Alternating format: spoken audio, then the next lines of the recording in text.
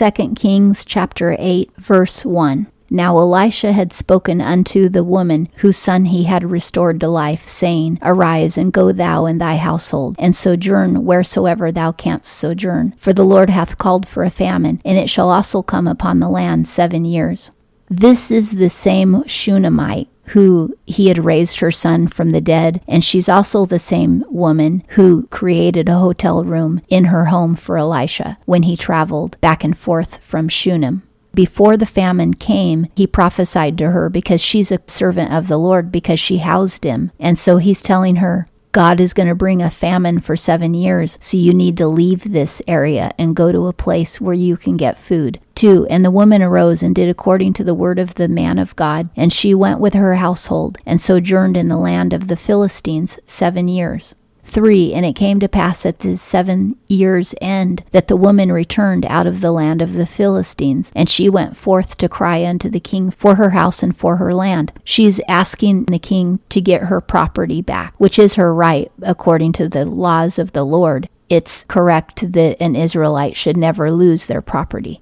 4, now the king was talking with Gehazi, the servant of the man of God, saying, Tell me, I pray thee, all the great things that Elisha hath done. Gehazi knows about Elisha's miracles because he was there when most of them took place. And so the king has been talking with him, asking Gehazi to tell him all of the amazing stories. 5, and it came to pass as he was telling the king how he had restored to life him that was dead, that behold, the woman whose son he had restored to life cried to the king for her house and for her land. And Gehazi said, My lord, O king, this is the woman and this is her son, whom Elisha restored to life. At the same time that Gehazi was telling the king about Elisha bringing the son back to life, there appeared the woman and the son. It was perfect timing that God arranged for this woman. 6, and when the king asked the woman, she told him. So the king appointed unto her a certain officer, saying, Restore all that was hers and all the fruits of the field since the day that she left the land, even unto now. Meaning that whoever took her property has to pay her back for all of the fruit that was grown during the 7 years. And the king is doing this because she is a friend of Elisha's. 7, and Elisha came to Damascus, and Ben-Hadad the king of Aram was sick, and it was told him, saying, The man of God is come hither. Ben-Hadad is the same king of Aram who was attacking Israel in the last couple of chapters. Yet God has mercy on him to send Elisha to him to prophesy. God is so amazing. He's merciful even to pagans, even to sinners, even to atheists. He loves everybody, and he gives everybody millions of chances in their life to repent. 8, and the king said unto Hazael, Take a present in thy hand, and go meet the man of God, and inquire of the Lord by him, saying, Shall I recover of this sickness? Since Ben-Hadad is a pagan, he believes that he should pay for a prophecy from God, since God isn't his God. And so he wants Hazael, his servant, to go bring payment to Elisha to find out if he's going to live or die. 9, so Hazael went to meet him, and took a present with him, even of every good thing of Damascus, 40 camels' burden, and came and stood before him, and said, Thy son Ben-Hadad, king of Aram, hath sent me to thee, saying, Shall I recover of this sickness? In 1 and 2 Kings, the prophets are called fathers, and now in this case, Ben-Hadad, a pagan king, is calling himself a son of Elisha.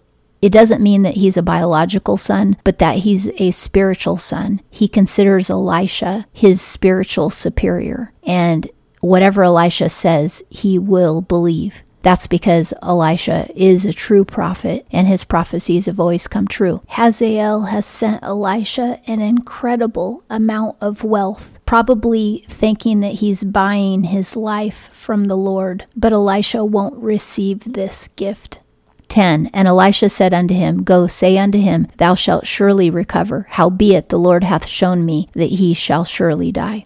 Elisha is telling Hazael, tell the pagan king that he is going to recover, but God has already said he's going to die. But I want you to tell him the opposite. 11, and he settled his countenance steadfastly upon him, meaning Elisha stared at Hazael until he was ashamed, meaning until Hazael was ashamed. You know how when somebody stares at you, you feel embarrassed because you're wondering what's wrong? Well, Hazael got ashamed because Elisha was staring at him. And the man of God wept. Elisha started crying. 12. And Hazael said, Why weepeth my Lord? And he, Elisha, answered Hazael, Because I know the evil that thou wilt do unto the children of Israel. Their strongholds wilt thou set on fire, and their young men wilt thou slay with the sword, and wilt dash in pieces their little ones, and rip up their women with child.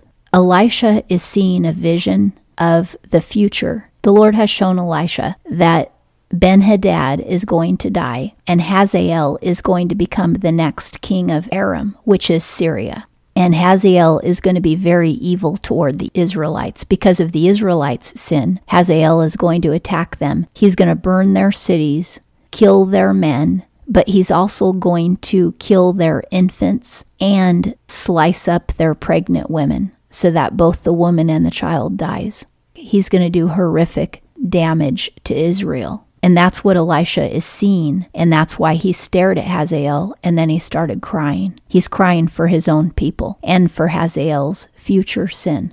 13. And Hazael said, But what is thy servant, who is but a dog, that he should do this great thing? And Elisha answered, The Lord hath shown me that thou shalt be king over Aram. Hazael is saying, How could I possibly go to battle against the Israelites? And Elisha says, You're going to become king. 14. Then he departed from Elisha and came to his master, meaning Ben-Hadad the king, who said to him, What said Elisha to thee? And he answered, He told me that thou wouldst surely recover.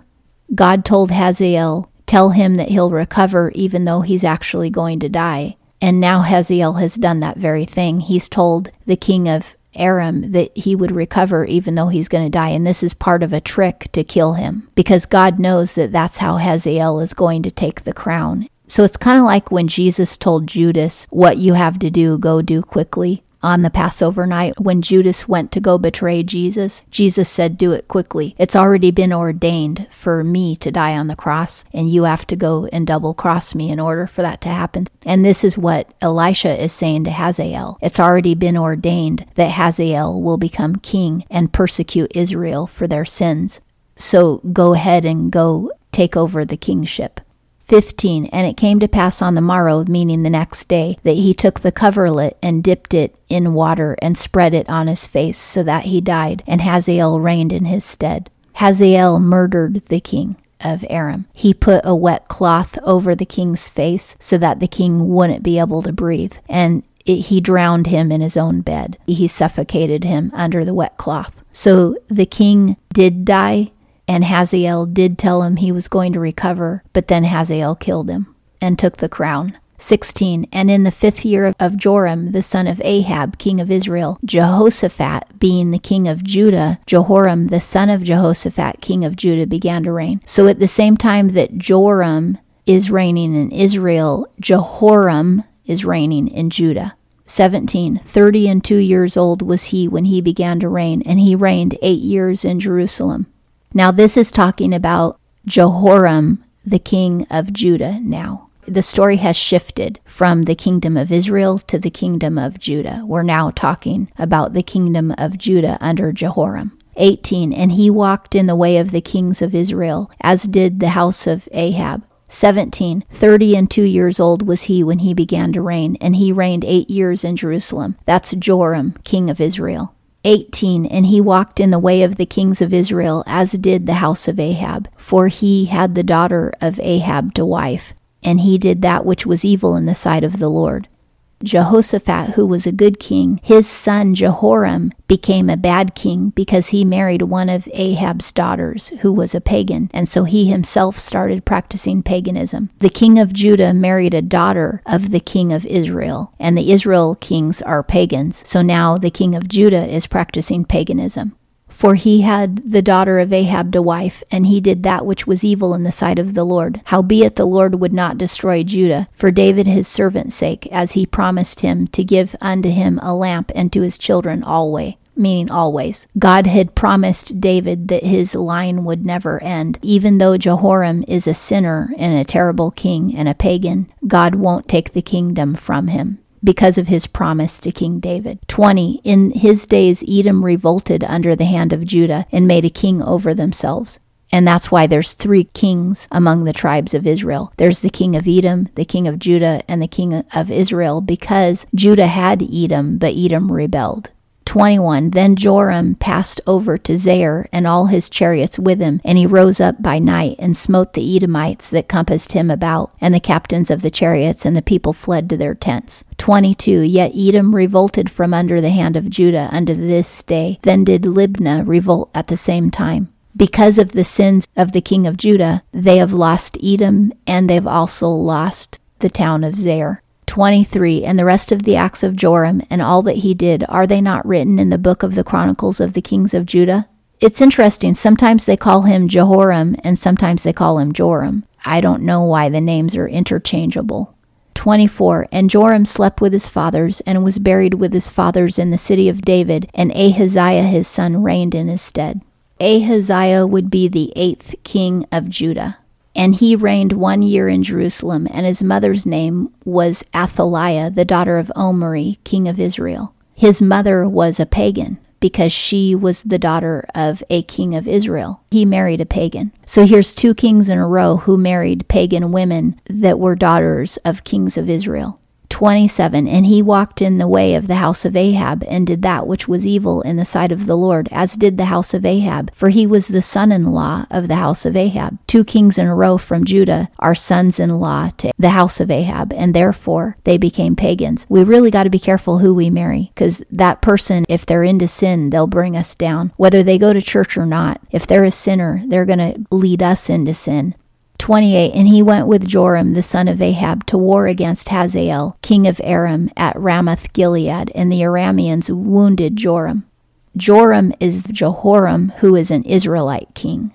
Ahaziah is the son of Jehoram, who is the king of Judah. It's really confusing. But when Ahaziah was king, he went to war alongside Joram from Israel, because they're both pagans, they're friends. They both fought against King Hazael, the Aramean king. And he went with Joram, the son of Ahab, to war against Hazael, king of Aram, at Ramoth Gilead, and the Arameans wounded Joram. 29. And King Joram returned to be healed in Jezreel of the wounds which the Arameans had given him at Ramah. The Syrians wounded King Joram, who is the king of the Israelites. And Ahaziah, the son of Jehoram, king of Judah, went down to see Joram, the son of Ahab, in Jezreel, because he was sick. The king of Israel and the king of Judah are in cahoots, because they're both practicing paganism. So they fought together against the Arameans, King Hazael. And King Hazael injured the king of Israel, and now the king of Judah has gone to visit the king of Israel to check on him and see if he's okay, because they're friends. But sadly, they're pagan friends. And that concludes 2 Kings chapter 8.